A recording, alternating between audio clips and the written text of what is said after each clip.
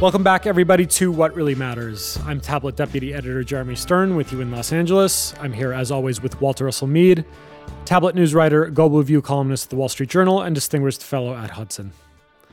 Let's start with this week's news. First story of the week.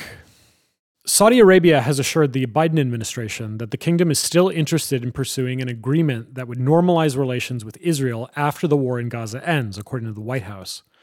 Saudi Arabia hasn't condemned the October 7th terrorist attack by Hamas, and since the Gaza war started, Saudi officials have been critical of Israeli military operations.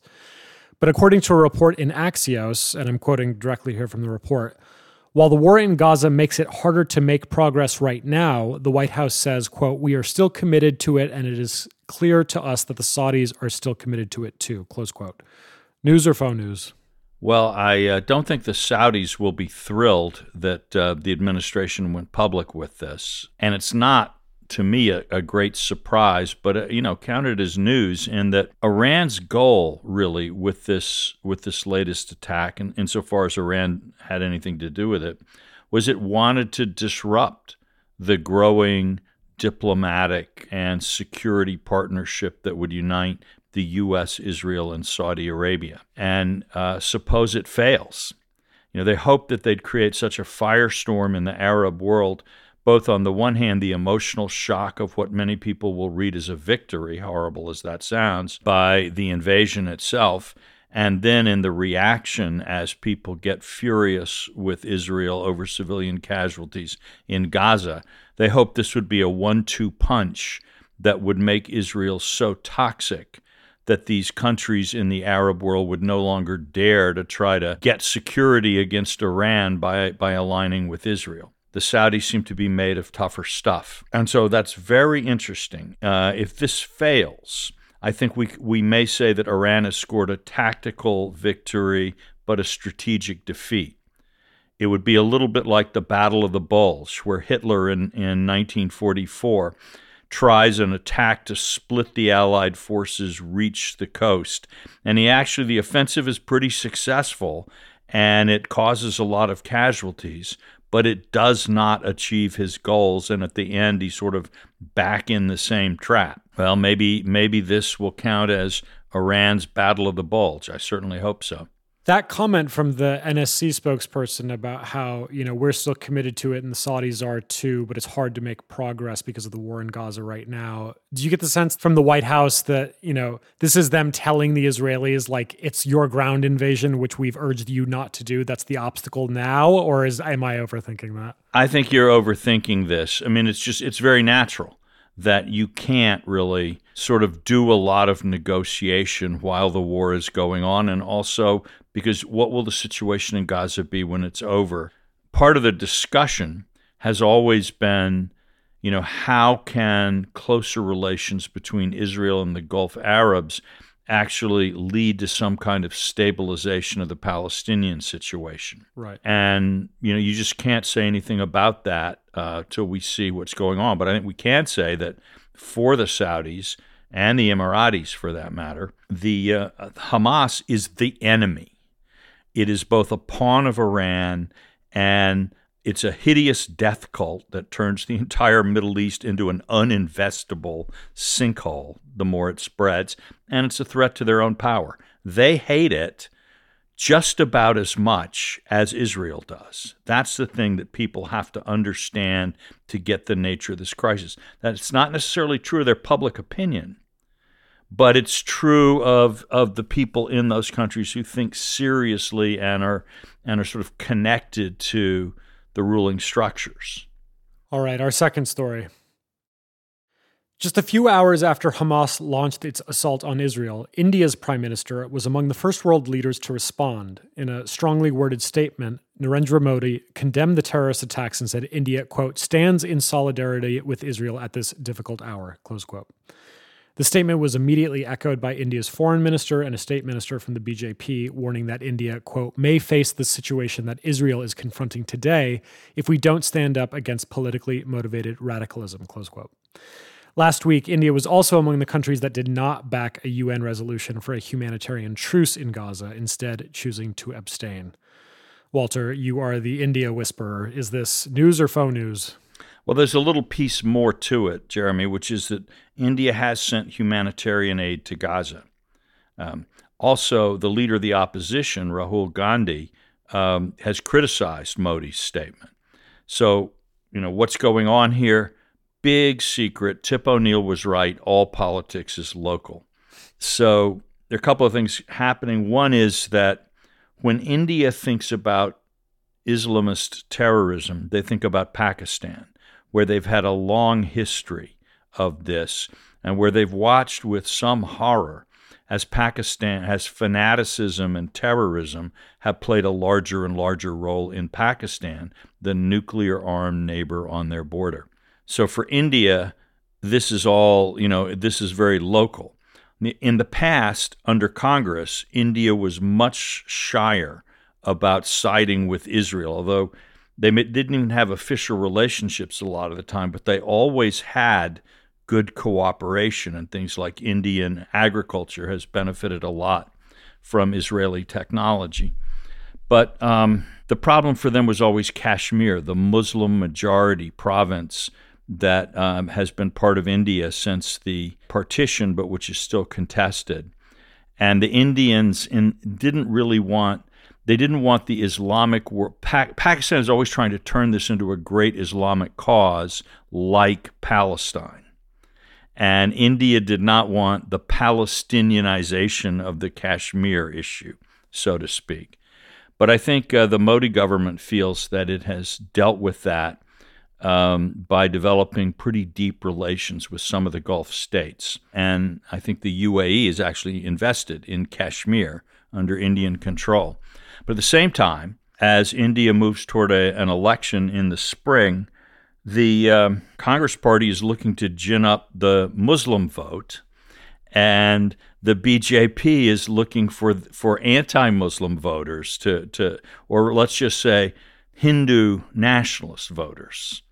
I don't want to. I don't want to get into all the communitarian things, but it benefits the BJP politically to highlight the evils of terrorism, is Islamist or whatever we want to call it, terrorism, and Congress it benefits to try to show understanding. At least that's the calculation. So this will shock you, but politicians everywhere try to say things that will make voters like them.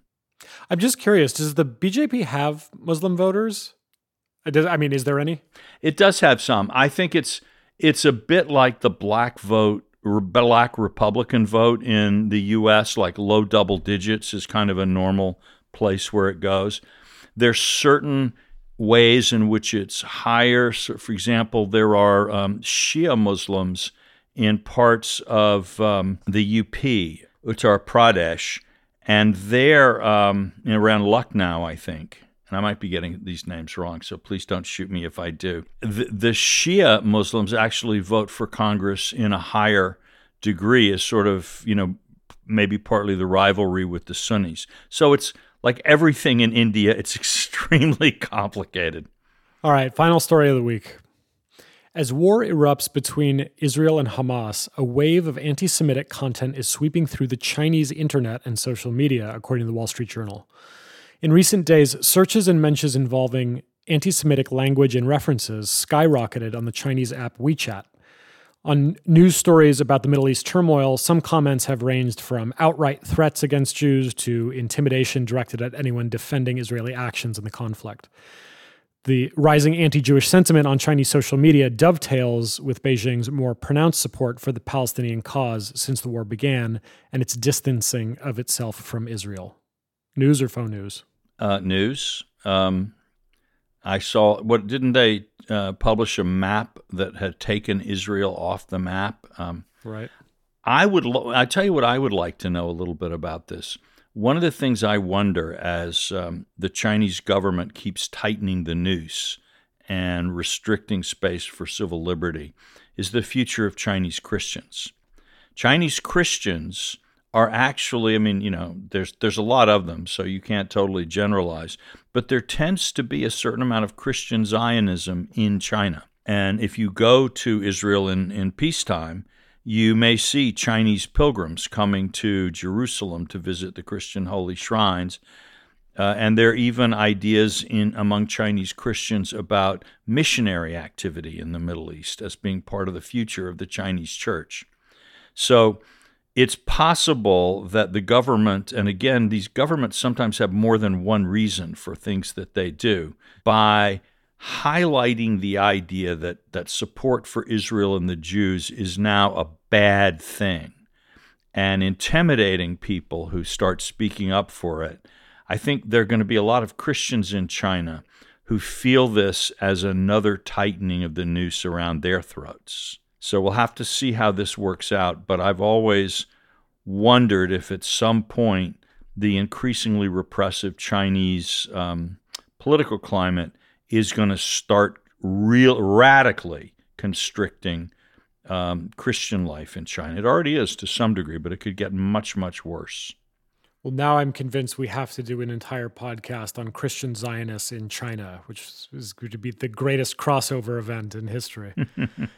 But yeah, I mean, part of what's interesting there is, there's this history of Jews in China, Jews fleeing the Nazis and the Holocaust, ending up in Shanghai and Harbin. So there's that connection. There's the national infatuation with Kissinger. But more broadly, you encounter there a kind of, I don't know what you'd call it, like a positive anti-Semitism. It's almost like they see the protocols of the Elders of Zion and think like, well done, very well done. Right. There was an article about this in Foreign Policy years ago. Yeah. So it's always been maybe a weird mutual encounter, but not at all what you'd call a stronghold of kind of classic European or Middle Eastern anti-Semitism historically. So, right. I mean, that does make me think this may be more a kind of state-directed than some sort of authentic popular sentiment among Chinese people. Well, again, in the Chinese internet, if you see a lot of it happening, it's at least state-tolerated. Whether it's state-sponsored or not is another question. The Japanese, by the way, also have some of this positive anti-Semitism, sense of, boy, those Jews are clever. I wonder how we can get some of that. Exactly. All right, that does it for the news this week. Let's have the big conversation.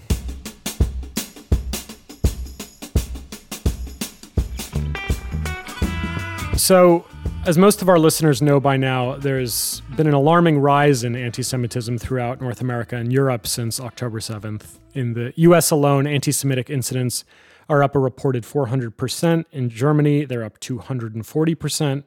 Britain reports the highest number in any 3-week period since 1984.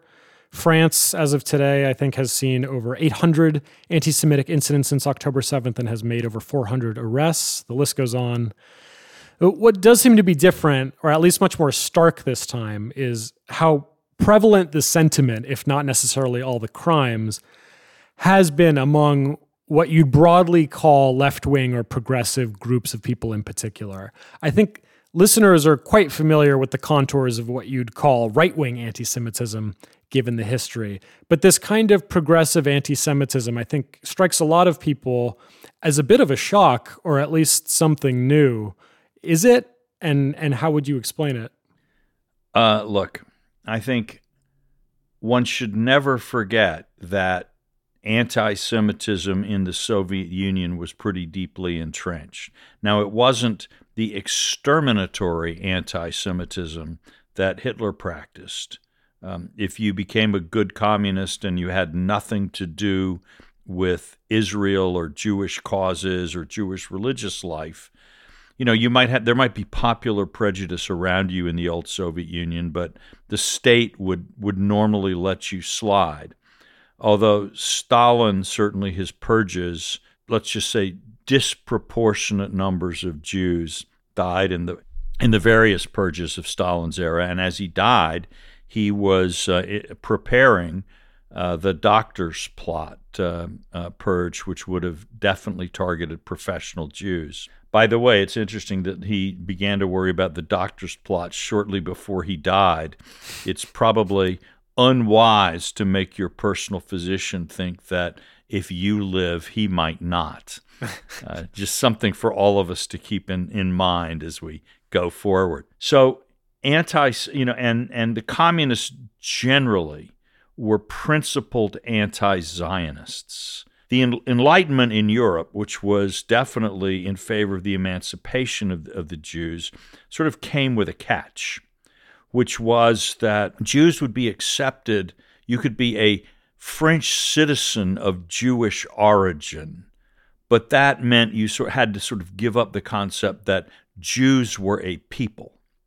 And this is actually American Reform Judaism long had in its bylaws and so on, that Jews are not a people, that Jews have no political future as Jews. Their future is to integrate and assimilate into the countries where they are.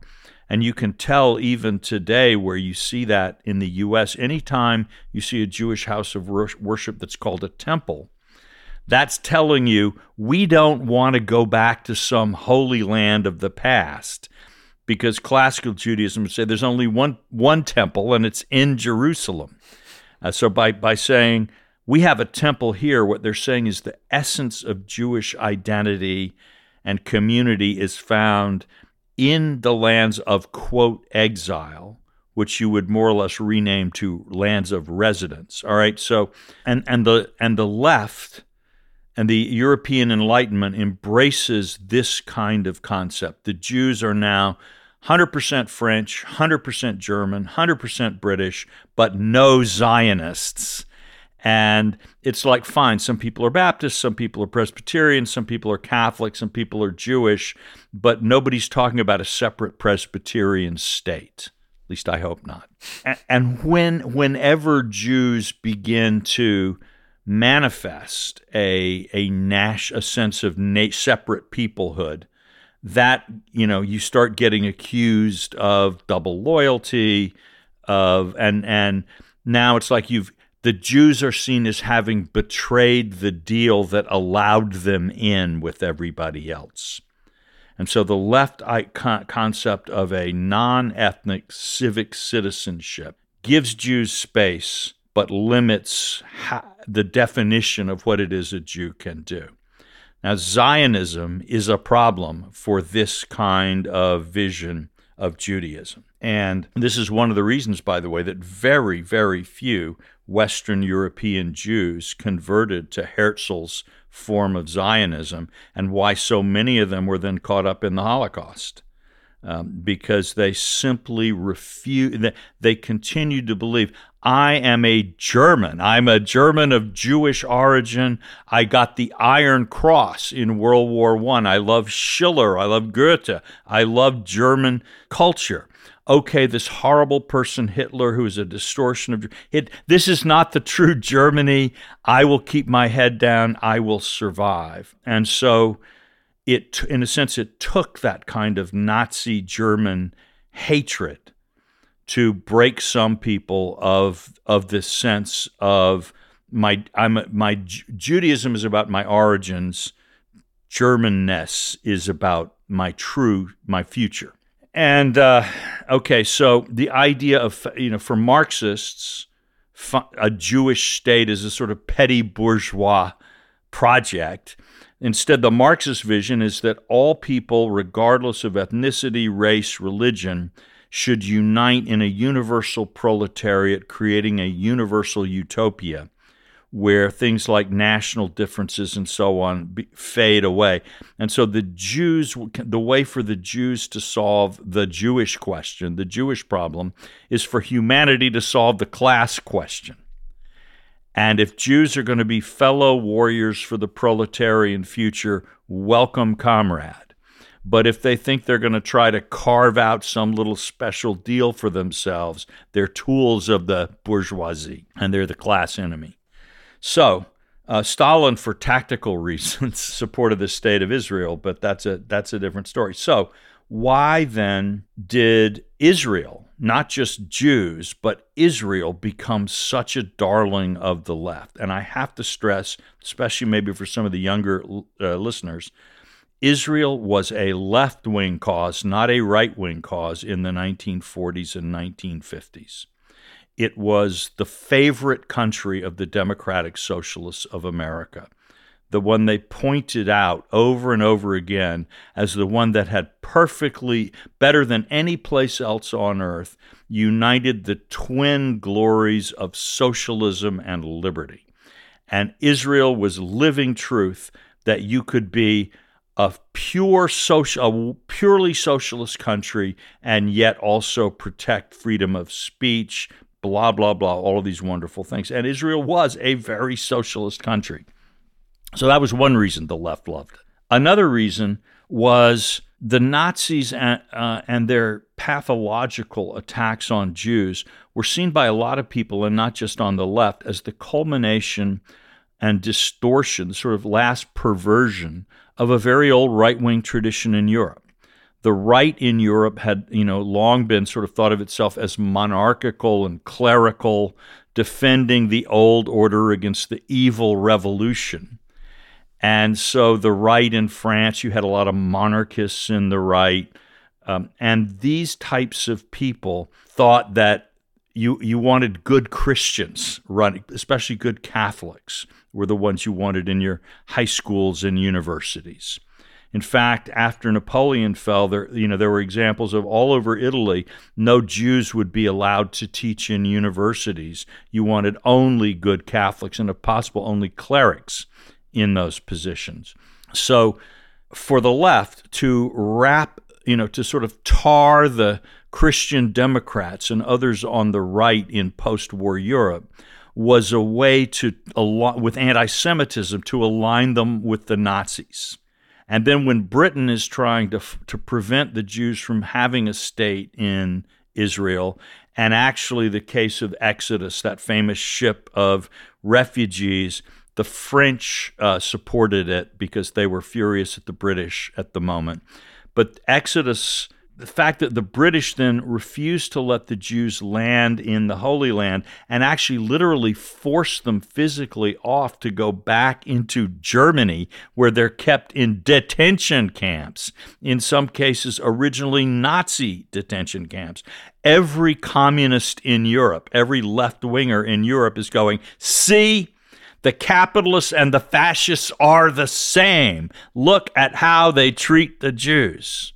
So it becomes this way to really bash everyone you hate, celebrate everyone you love. Meanwhile, if we look at the Arab opponents of the Jews in the 40s and 50s, who are they? Well, the leader of the Palestinians went to Nazi Germany, and actually he was so anti-Semitic that the German race scientists figured out, he can't possibly be Arab himself. I mean, that disgusting mudblood of the Arabs could not produce an anti-Semite this pure. And so they finally decide he must be descended from Roman soldiers who were in ancient Palestine. Because really, it takes an Aryan to hate Jews as much as he does. So you have that kind of thing, and then you have the sort of the Hamas or their heirs today, but religious clerics who have absolutely no interest in atheistic communism. In fact, hate atheistic communism, and so they're attacking the Jewish state on religious grounds. And then the other people, the Arab armies at the time, are basically British puppet armies. You have British puppet kings in Iraq, British puppet king in Jordan, British puppet king in Egypt. So to some degree, the Arab War in 1947-48 against the Jews was in substantial degree an English war against the Jews. And the British goal was that if the Zionists could be defeated, this would strengthen the hold of these British puppet regimes across the Middle East. It was seen as an imperial war by the left, not a war of popular liberation or any of that. So that all comes much later. So you have, here's a state, the Jews are like almost communist anyway in Israel.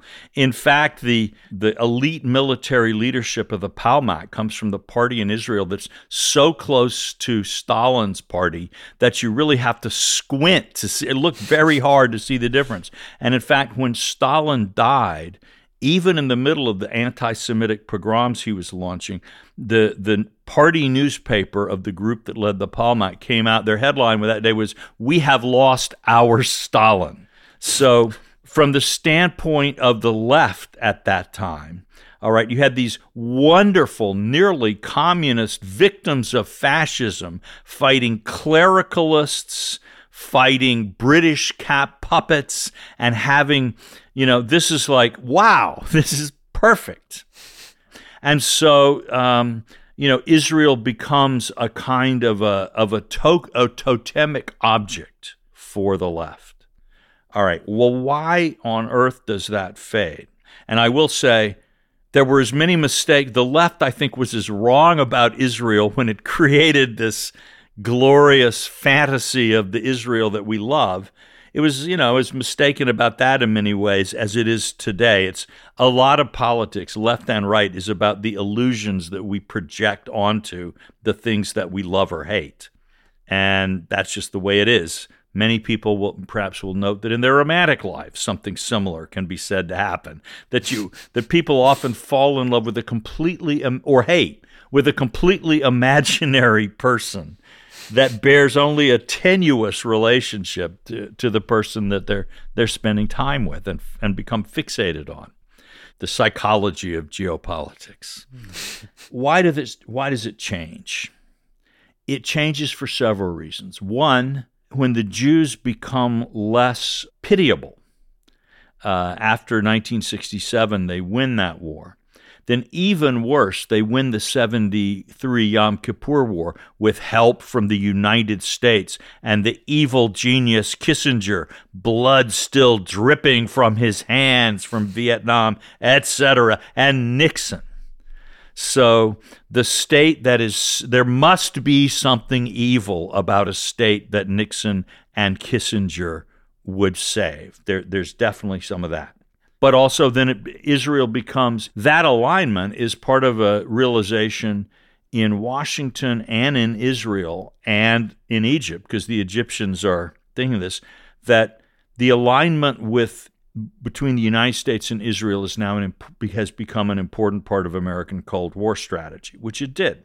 And so again, the global left, which even if it's not communist officially, and so therefore forced to obey the Soviet Union in a way, it's often subsidized by, influenced by, whatever.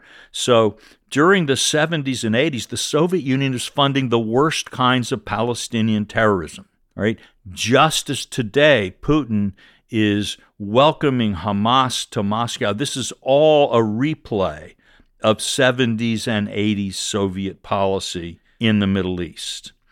And so if Israel is now, has been embraced by the capitalist camp, furthermore, Israel itself at this time changes from having a basically socialist political economy to the Likud party, the party of Netanyahu and so on, is actually the Thatcher party in some ways of Israel. And so it did deregulation, market liberalization, maybe in some cases not enough, but it was dramatic. And Israel went from being one of the most socialist countries in the world to being much, much less socialist. And instead of being a poster child for the democratic socialists of America, it was becoming a poster child for young Americans for freedom. And to be so ungrateful after the left had loved it this much really showed a bad character, I think. And the left resented it. And in a sense, as the fact that as the gap between Israel and the left grew, Israel became stronger and richer and more powerful. Well, that's really bad. There was another factor, and that is that the left in the 50s and early 60s in Europe was often supportive of the final European colonial wars or legacies in the global South, what we now think of as the global South. So the French alliance with Israel in the 50s had a lot to do with the French fight against the Arab Liberation Movement in Algiers, National Liberation Front in Algeria. And by the way, some of the communal tensions in France today between Muslims and Jews many French Muslims and many French Jews are emigres from Algeria, where they were already on different sides of a civil conflict. And so it's just kind of, when France left Algeria, the civil war sort of crossed the Mediterranean into the mother country, into the metropole. But as colonialism gradually began to assume in the minds of leftist Europeans the same sort of status that, say, race does in the minds of progressive Americans. It's like the great national sin, the original sin, the reason everything is so terrible, et cetera, et cetera, et cetera. And I'm not trying to speak lightly of any of this when I refer to it, but now the old left's support for Israel and their support for the French war in Algeria, which was related, right? This becomes a mark of generational difference between the old left and the new left that emerges with the sort of events of 1968. And so the hating Israel is more and more a mark of, I'm in the new forward-looking generation of left-wing Europeans, while maintaining a kind of regretful affection for Israel is a sign that you belong to the older generation and you've probably not dealt with your colonialist guilt very well. So Americans are a little slower, but some of these patterns that we see happening in Europe then happen more slowly, but happen also in the United States. And I think where we are now is reflective of that. You notice I've told this story without talking about immigration to a great degree from the Islamic world into Europe and the United States.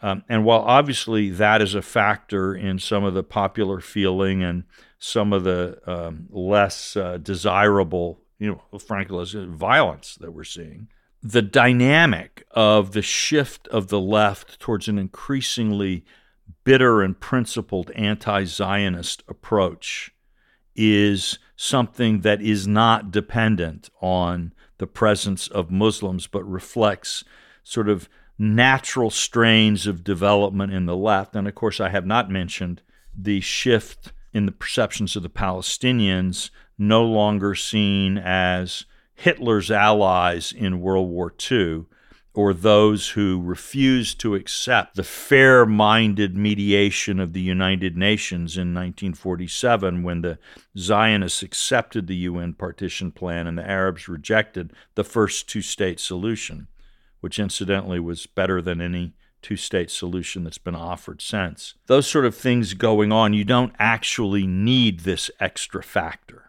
But the Palestinian question, as they become more like victims and less like a faceless, angry horde, and as people travel more. I mean, the first time I went to Israel was actually to meet Yasser Arafat. And I've been to, in Gaza, in the West Bank, in Syria and Jordan, and Lebanon. I've been to Palestinian refugee camps and settlements, and these people, to me, are not a faceless horde. Doesn't mean I agree with that. I think their politics are smarter, things like that. I mean, but they're people. They're human beings. And for the left to see a power that's aligned with the United States, which is occupying people who are aligned with people who are against capitalism, against the United States, against the way the world works, of course the left is going to be drawn toward this. So all of these things are at work. All right, that does it for the big conversation. Let's end on the tip of the week.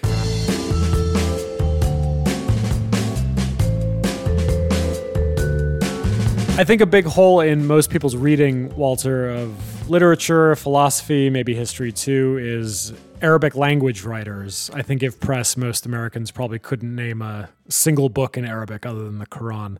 And yet the contribution to world literature, philosophy, and so forth here is immense. So tell our listeners, who's your favorite Arabic language writer, or maybe name one book we should all read? Well, I'm going to be a little devious and just say Aristotle. that we in the West would not have Aristotle if it weren't for the works of the Arabs who translated him from Greek into Arabic and kept the light of learning alive, and actually comes back even through Maimonides, is greatly indebted to Arab writers and scholars for providing this knowledge of the past. So in one sense, a lot of what we think we know about the classical past of the Greco-Roman world is something that we get from Arab civilization, the Arab world, and I, for one, am deeply grateful. But if you want to talk about novelists, I really do. I just love Naguib Mahfouz. I think it's a tetralogy, 4 novels about life in Egypt around the sort of 1920s and 30s. The first one is Palace Walk. Palace Walk. Thank you, Jeremy. I am getting so old. I prefer to think I've read so many books that that their titles are hard for me to remember sometimes. But Palace Walk and then the sequels are just magnificent. And they give you a window into this world of an ancient culture that's getting to grips with modernity, where some people are right there, some people are way back. The other thing it certainly you get out of that series is how badly everyone wants a government job. And it actually has helped me understand a lot of Egyptian politics and culture around that. So it's not just a book of antiquarian interest. I mean, things have not stood still in Egypt since 1920, but it really does. I think for Western readers, it's a great way in to Egyptian society. So absolutely dive in. All right, there you have it. Thanks to our producer, Noam Bloom, and Will Cummings at Hudson. Thanks to my co-host, Walter Russell Mead. I'm Jeremy Stern. We'll see you next time.